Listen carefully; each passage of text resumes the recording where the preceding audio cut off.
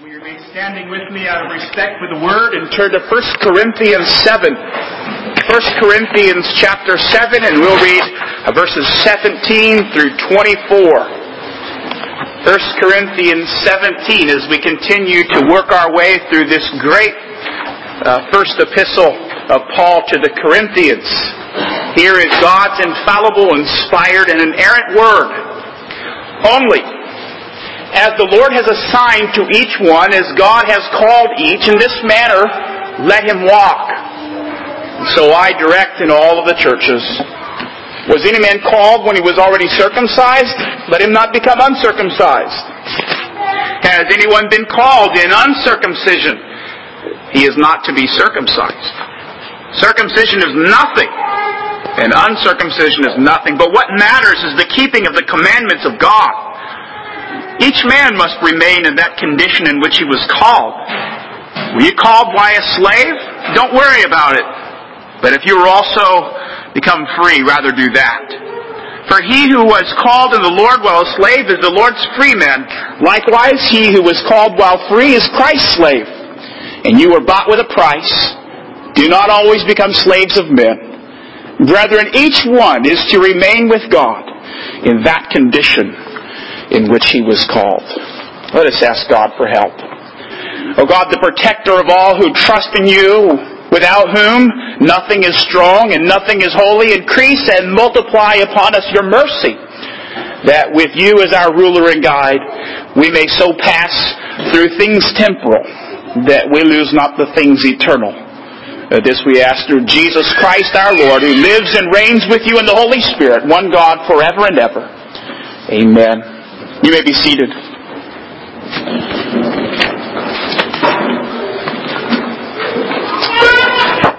In a recent book, Charles Ellis tells us the fascinating story of a young man named Pincus Weinberg.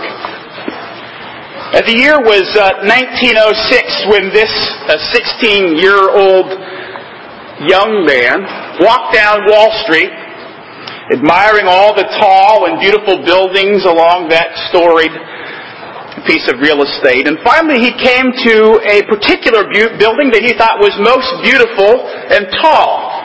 It was 43 Exchange Place. And when he got to the very top of that building, what he began to do was walk from office to office, floor by floor, asking in each place if they wanted a boy. In other words, he was asking whether they needed anybody to help them, whether they had employment for him. And by the end of the day, he made it down to the third floor at a small brokerage house, and he asked them if they needed help, and they said no.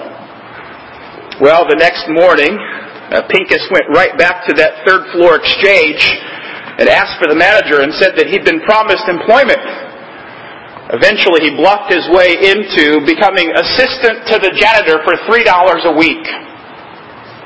Well, what makes the story so fascinating is within just a short amount of time, he was promoted to the mailroom, afterwards taking charge of that and excelling so well that eventually the business sent him to school, and by 1930, he became the senior partner and the man who was Goldman Sachs, the most powerful investment firm in the United States for 39 years. A fascinating story of what one man can do through persevering with the gifts that God has given him. Not a mathematical genius, not a child prodigy, not one well-educated, not an exceptional talent by any means, simply one who understood what his God-given strengths were and knew how to use them with the right opportunities.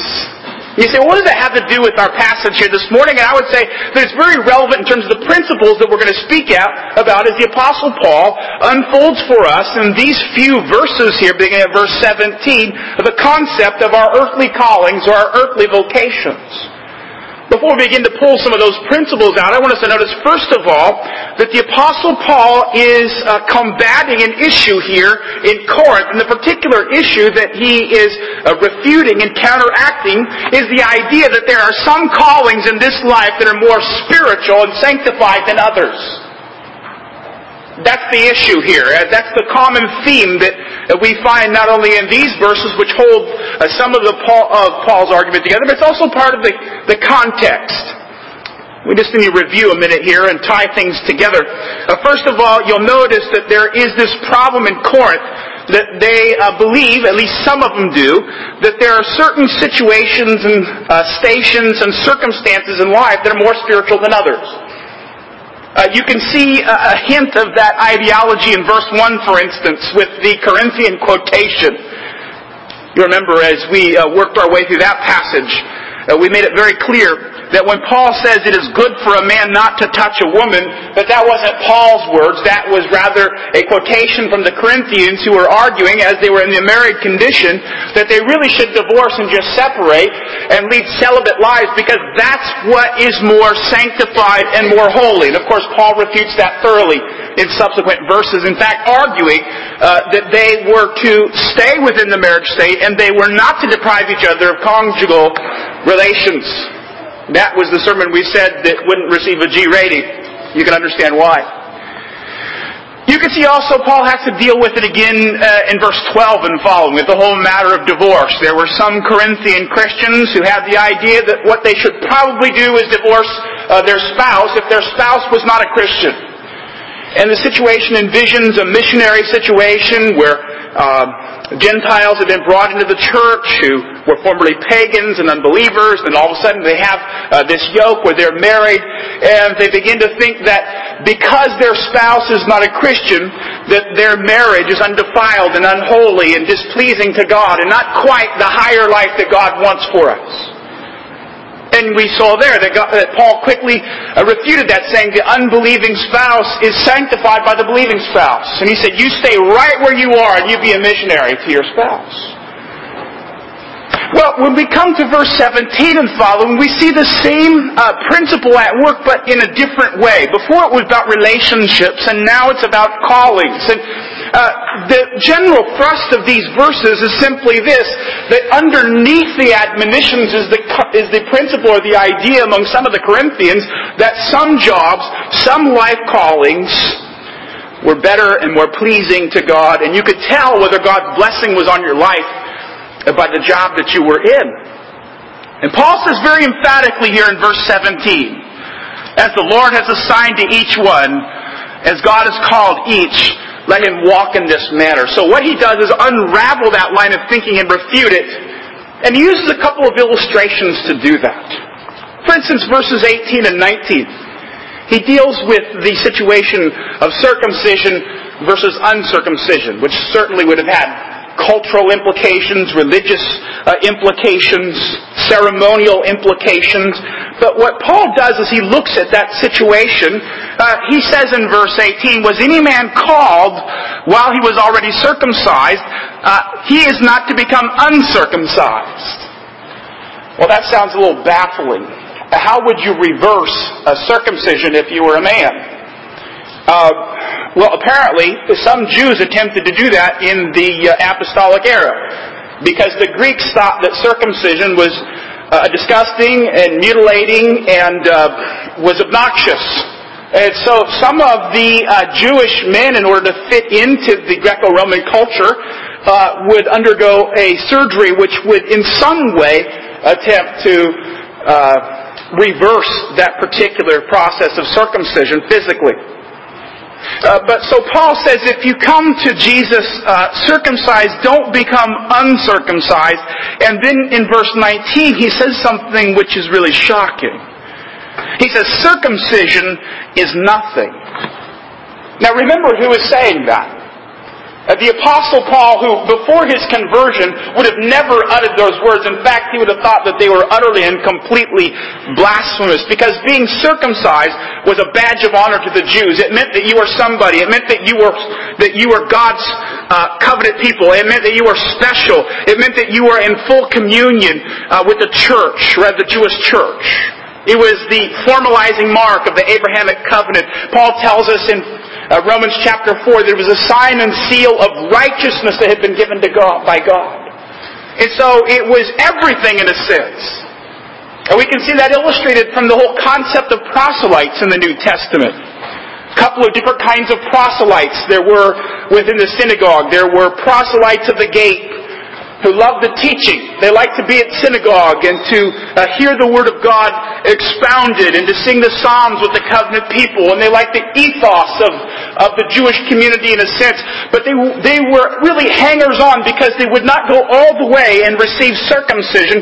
And because they would not receive circumcision, they were never in full communion with the Jewish synagogue. And then on the other hand, there were the proselytes of righteousness, who received circumcision and followed kosher diets and were fully recognized as part of the people of God. And that's the background that Paul is used to. But if you really do want to take your life to a higher level, for instance, if you are uncircumcised, if you really do want to have the external and physical marks of assurance that you are spiritually in the right place in life, you needed circumcision. And now what the apostle says here is something shocking. He says circumcision is nothing, and the reason why it's nothing is because Christ has fulfilled it. Christ has fulfilled the meaning of circumcision. He has become our righteousness. And in its place, He has instituted a sacrament of baptism. And so he says, it's not about whether you're circumcised or uncircumcised. Look at the end of verse 19. He says, here is the issue. Here's how you mark out what spiritual maturity looks like. It's the keeping of the commandments of God. He says, here's how we figure out who is a person who's living a life that's pleasing to God. Here's what spirituality looks like. If you really want to know, he says, it's not about ceremonies. It's not about following some prescribed rituals. He says, do you have a love for keeping God's commandments? It's not that you're going to keep them all for your justification and salvation. Paul is the preacher of justification by faith alone. He's not saying, this is how you get yourself right with God. What he's saying is, here is what a justified, saved, regenerate person does. They endeavor to keep God's commandments out of gratitude. And that's how you mark out somebody who is progressing in their spirituality and in their calling. They love to serve the Lord. And they, by the grace of Christ, aim at obedience. So Paul looks at that one social circumstance and conditioning, or circumstance of circumcision versus uncircumcision, and he says, don't change that. You don't have to change that state, whichever one you're in order to have assurance of your spirituality. Second of all, he looks at the condition here of slave or free. Verses 21 and 22, he says, were you called while a slave? He says, don't worry about it. If you are called as a slave, don't worry about it. He says, in the rest of the verse, if you are able to become free, you can do that too. But you see, he sets up this situation, or this contrast between slavery and freedom. And you can kind of see why the apostle would do that, because it seems that those who were enslaved were laboring under the false understanding that meant that God's judgment was on their lives. They thought, well, if I've really been set free by Jesus Christ from my sins and from my guilt and from my misery, shouldn't that work its way out and be manifested in the rest of my life? And they were laboring under this notion, this false notion, that somehow they really didn't have God's best for them. That maybe the smile of God was not upon their lives, and so they thought there was something wrong with them, and perhaps they even received taunting and mocking from the free people who were in the church. And what the Apostle Paul says to them, if you're a slave, you need to learn contentment and stay right where you are. Don't worry about it. And then he goes on in verse 22, he said, he who was called in the Lord while a slave is the Lord's free man. Likewise, he who was called while he is free is Christ's slave. And then he says something very important. In verse 23, he says, you were bought with a price. You were bought with a price. That's very essential to Paul's argument. Paul is referring to redemption. He's referring to the fact that Jesus poured out his life for both kinds of people. For slave and for free. Back in chapter 6, the same phrase was used there, and it was part of the foundation of Paul's call to live a godly life, to flee sexual immorality. There he said, you have been bought with a price, therefore glorify God in your body. Here it functions somewhat differently. First of all, this declaration of gospel promise that they were bought with a price was first of all an encouragement to the slave. And basically what the Apostle Paul is saying is that your life is valuable. You know what? Nobody had ever told him that. No one had ever told them that before. And number two, there was nothing in their life that they could point to and say, yeah, I am valuable in the sight of God. People treated them poorly. They were considered the property of other men. They were not considered citizens of the state. They were really not regarded as people, as humans. And no one had ever told them your life is valuable in God's sight. And what Paul says, here's how you know. You don't have to tell yourself you're good. You, by your own strength, do not have to conjure up a positive self-image. He says, here's how we know. Because Jesus bought you with a price. If Jesus would lay down His life for you while you're a slave, then you must be something in God's sight. You see, it's about encouragement. Calvin picks up the sense here, I think, very well when he says, this statement is designed to furnish consolation to servants. And at the same time, to beat down the haughtiness of those that are freeborn. He says, as servants feel their situation irksome in respect of their being low and despicable, he says it's of importance that the bitterness of servitude be alleviated by consolation. Paul is saying you don't have to flee from your masters and break the law in order to find God's best for your life. He says you have God's best for your life right where you are, and you can be assured of that because you have been bought with a price. The second thing I think it teaches here to both slaves and free is that they're equally under obligation to serve the Lord in whatever station in life they're in. Whatever place that they are in, whether it's slave or free, the apostle says, because you have been bought with a price, you don't serve your boss. You don't serve your master. You're serving Christ in everything that you do. Similar to what he says in Colossians chapter 3, verses 22 and 23, he says, slaves are to obey in all things those who are their masters on earth, not with external service as those who merely please men, but with sincerity of heart, fearing the Lord. Whatever you do, he says, do it heartily, as to the Lord. Bought with a price. You see, he's counteracting this notion that there are some callings in life that are less spiritual. You cannot determine your worth or your value in God's eyes by the kind of job you have or the social status you have in life. And that's certainly the message which rings loudly and clearly in our society, though. If you want to have assurance of being somebody, you better have a 6-figure income. If you want to have any kind of assurance in your life that maybe, and this is sometimes the Christians say this, and they don't really mean to say this. I think there's a good group of them who really don't mean to say it. There's others who say it because they're theologically convinced of it. But it certainly does filter into Christian thinking at times that I can tell that God's blessing is upon my life because I make 6 figures, and because I live in a 5-bedroom house, and because I have sport utility vehicles, and because things are going so well. See, I've been obeying God's commandments, and look at all this blessing on my life. But Paul would never allow that to stand for a minute. You don't draw confidence that God loves you based upon your life situations. The apostles certainly didn't. Read about Paul. Beaten 39 times repeatedly, left for dead 3 times, sunk in the deep numerous times, despised, mocked, ridiculed, and that's just by Christians.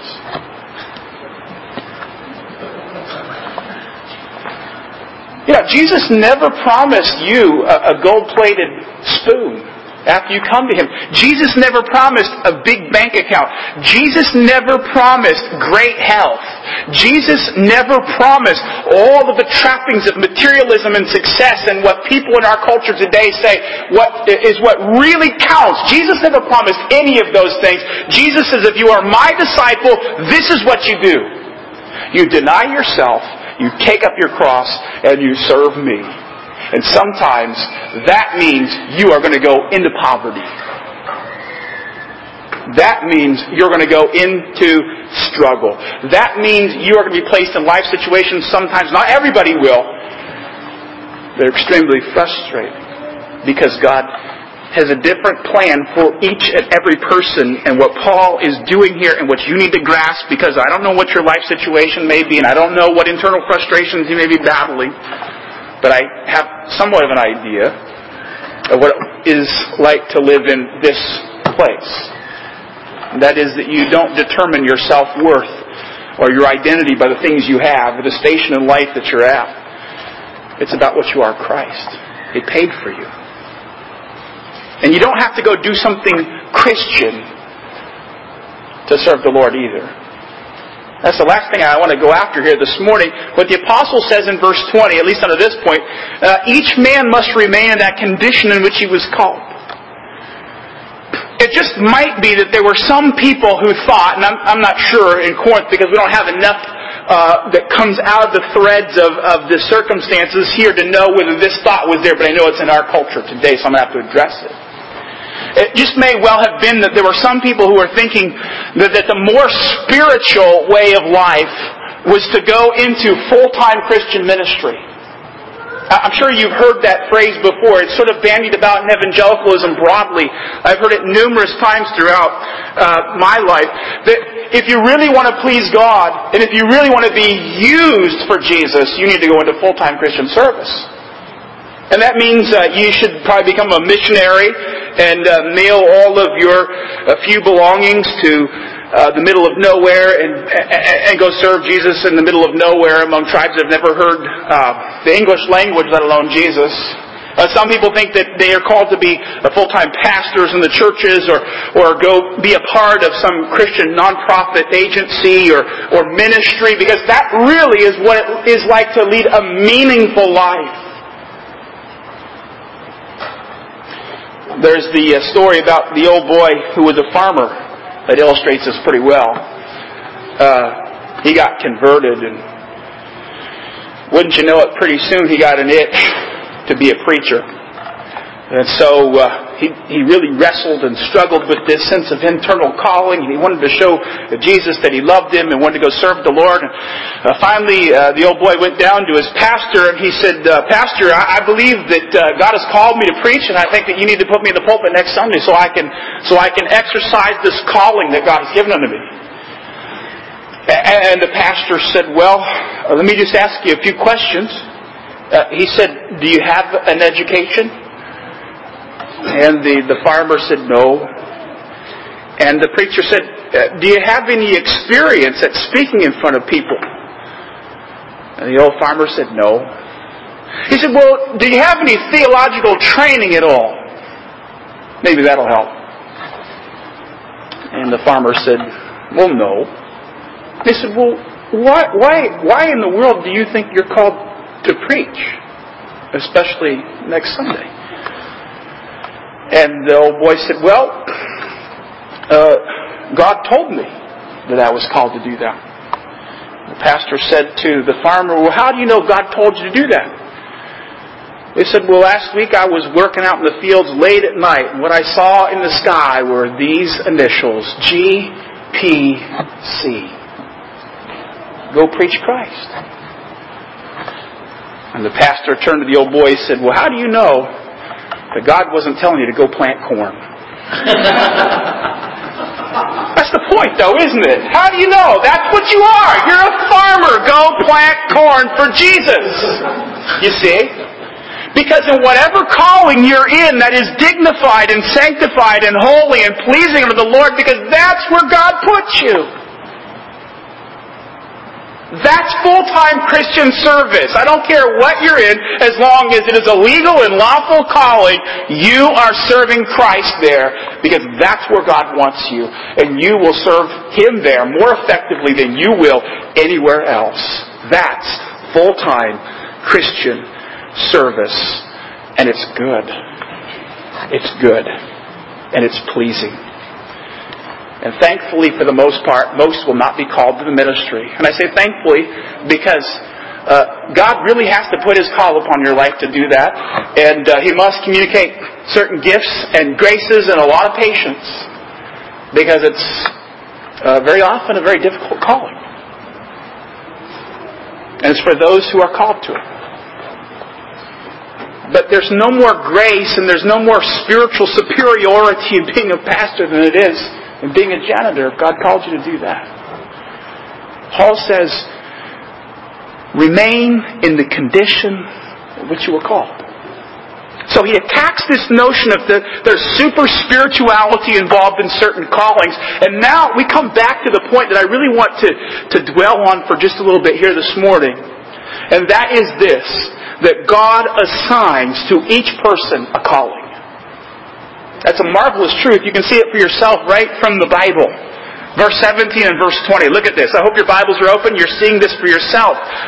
Paul really accents this here. He says, as the Lord has assigned to each one. That word assigned there literally means to apportion, to divide, to distribute.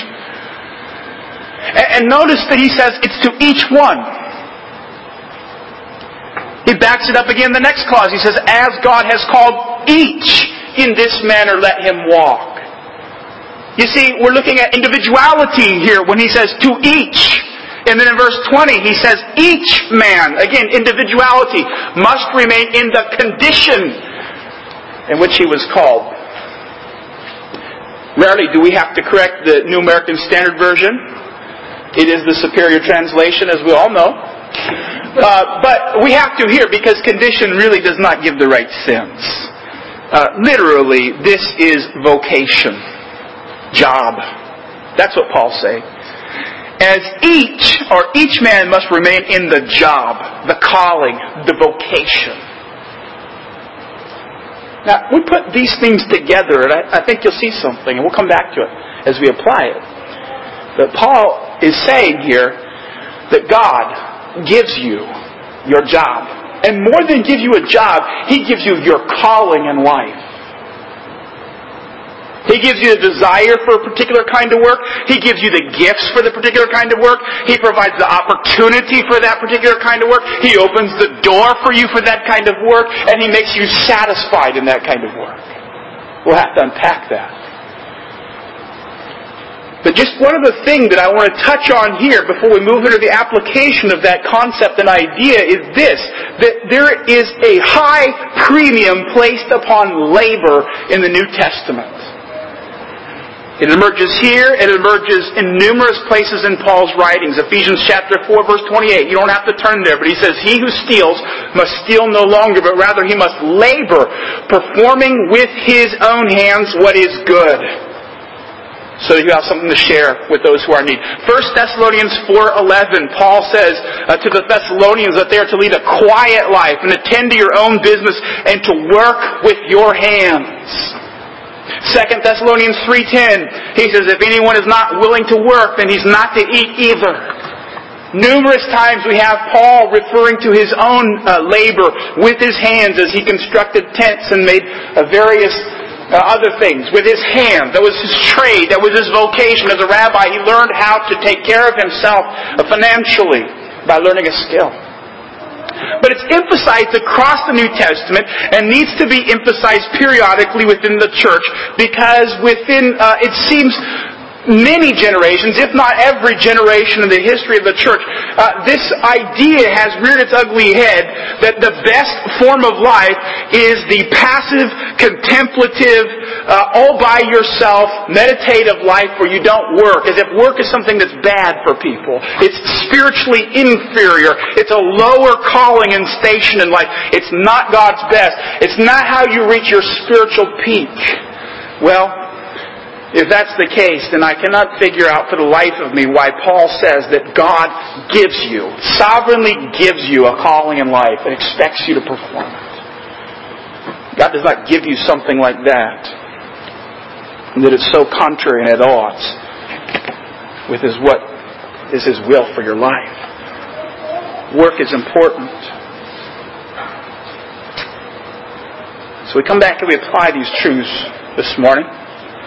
Now, the first truth that I want to apply here is this idea that we picked up from verse 17 and verse 20, that God has given and gives to every Christian a calling or a vocation. God gives, and it's so clear. Again, He says, as the Lord has assigned to each one, as He has called each, verse 20, each man. It's so clear that Paul is saying where you are in life is not by accident. But he's saying more than that. He's saying that your job is something more than simply a means by which you pay your bills. It's like the song that the 7 dwarves used to sing, or the 11 dwarves, or I can't remember the nursery rhyme. You know, Snow White and the 7 dwarves. I owe, so off to work I go. Isn't that sort of the mentality that everybody has today? I owe, so off to work I go. I really don't like work. It breaks up the day, but I'm here because I got to pay the bills. What Paul would say is that's not a proper understanding of work. God has given us callings. God has given us a calling. He says He has assigned. That's a very powerful word. He has distributed to each one a calling. Imagine that, people of God, this morning. That the job you're going to go punch a clock for tomorrow at 8 a.m. or wherever you go in is right where God assigned you to be. He's given you that calling. Imagine how that would change our concept of work if we internalize that. This is God's calling. And secondly, under that point that God has assigned to each one a calling, He's assigned it for a missionary purpose. Luther, commenting on this text, said that our vocation is the place where God has called us to be little Christs to our neighbor. In other words, what he meant is that is the place where God has called you to not only work, but has called you to be there as a missionary. You see, Luther didn't separate, and neither did Calvin, neither did the Reformers, and neither does Paul, this idea that you're called by God unto salvation, and at the same time you experience that sovereign, gracious rebirth in Jesus Christ. God does not take you into heaven immediately to be with Him.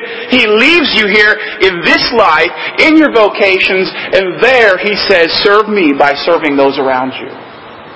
It's your mission field. And not everybody has the same ability, the same giftedness, the same temperament to work in all situations, to be a blessing to others. You see, Luther's onto something here. You're called to be servants of Christ where you work.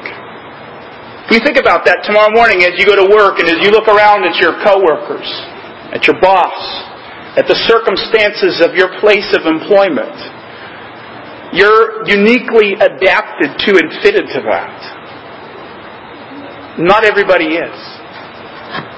And because that is God's calling and gifting for you,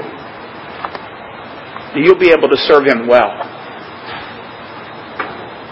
But underneath this point that God assigns to each one a vocation or a calling, thirdly, it would be helpful for us to get this point. That if it's true, and it is, because Paul says it is, that the Lord has assigned to each one, whether that's slave or free, circumcised or uncircumcised, He's assigned to each one a vocation and a calling.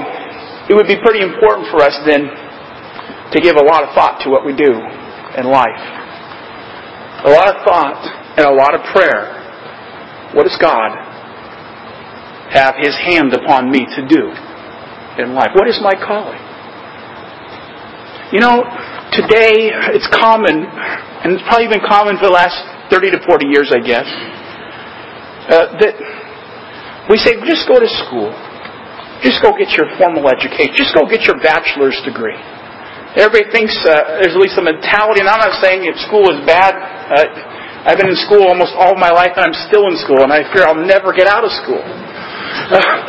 Maybe that's why I'm saying this, to deliver some of you from school endlessly. But it almost seems like that's what people say, oh, just go get a bachelor's degree. You'll figure, well, maybe that's not the only way in life. Maybe a vocation, maybe a trade, maybe learning a particular skill is what God wants. You need to think about that for yourself. And I have this theory that most people who go to school never end up doing that particular thing that they got a bachelor's degree for in life anyway. So what I would challenge us to do with this is we think about the fact that God assigns to each one his vocation and his calling. It means we ought to pray.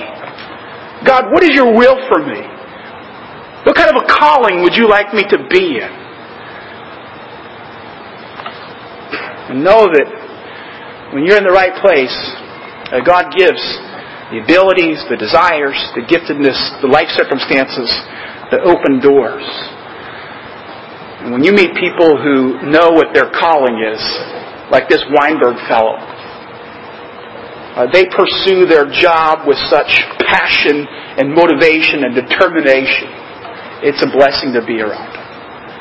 And that could be almost anything. We need to be prayerful about our callings. Secondly, as we apply this principle to our lives, God-given calling means not only we have purpose, but it also leads us to live stable lives. Stable lives. We cannot miss the fact that Paul says, remain as you are, repeatedly throughout our passage. Remain as you are. That suggests stability.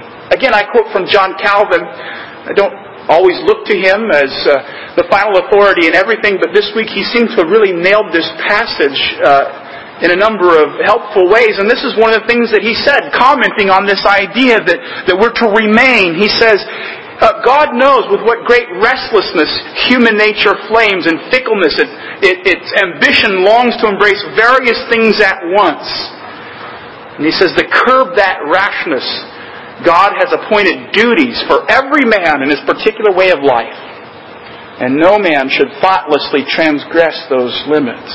In other words, what he's saying is that because God has providentially and sovereignly assigned the giftedness and the calling and the life situation and the open door of opportunity to pursue that particular calling or vocation or job, that without good reason, we shouldn't move. We should stay where we are. We should remain there. And we should aim at serving God in where He has called us. You know, there's a lot of instability and transience in our society today. There's a lot of people who have the grass is greener on the other side of the fence virus. They never seem to stay anywhere. Always moving. Always uprooting, breaking relationships. Well, there will be life situations where that has to happen providentially, and we'll know them. But for the most part, I think it would be good for us to take to heart what Paul says here in verse 20 and 24. Let each man remain as God has called them. Let each man remain as God has called them. Stability and serving the Lord. Glorifying God in the things that He's given us to do in life. And then finally, as we apply this to ourselves this morning, the mere fact that God distributes to each person and assigns unto them their life calling and their vocation, that ought to lead us to a great deal of contentment. A great deal of contentment. Whether God has called us to be janitors or soldiers or police officers or businessmen or pastors or writers or whatever it is. You know, the mere fact that we know this, that God assigns to each his calling, we ought to have a great degree of contentment in what God has given. You say, I know, Pastor Sawtelle, I know that I'm supposed to be content. I struggle with it. I struggle with it on the difficult days. Well, I want you to see what Paul says in verse 24 for your encouragement. He says, brethren, each one is to remain with God in that calling in which he was called. I hope you caught the accent there. With God. That's what Paul says. With God. You see, it's not just that God distributes the calling to each one. But what Paul says here is that God comes down and is next to you in that calling. That God is with you. You know, God gives people callings that are some that are more challenging, some that are easier, some that are more rewarding, more exciting, less frustrating, more exhausting. But the fact of the matter is, what Paul says, whatever it is, He's not only distributed that calling, but He's with you in it. He's with you in it. What an encouragement for us on those days when the clock seems like it hasn't moved in 2 hours. Or when customers are more difficult than normal. Or when you're tired, or you're sick, or you're fatigued, or on those some days when your job just makes you feel empty. What Paul would say is, I understand, because I've worked with my hands too. But here is something you need to take to heart. God is with you. He has not only assigned it, but God is with you. May we all think about that as we think upon these words of Paul here. Help us to see that His hand is upon our lives and be grateful for the callings that He has given to us and to persevere in them by His grace, knowing that He is with us. Let's pray.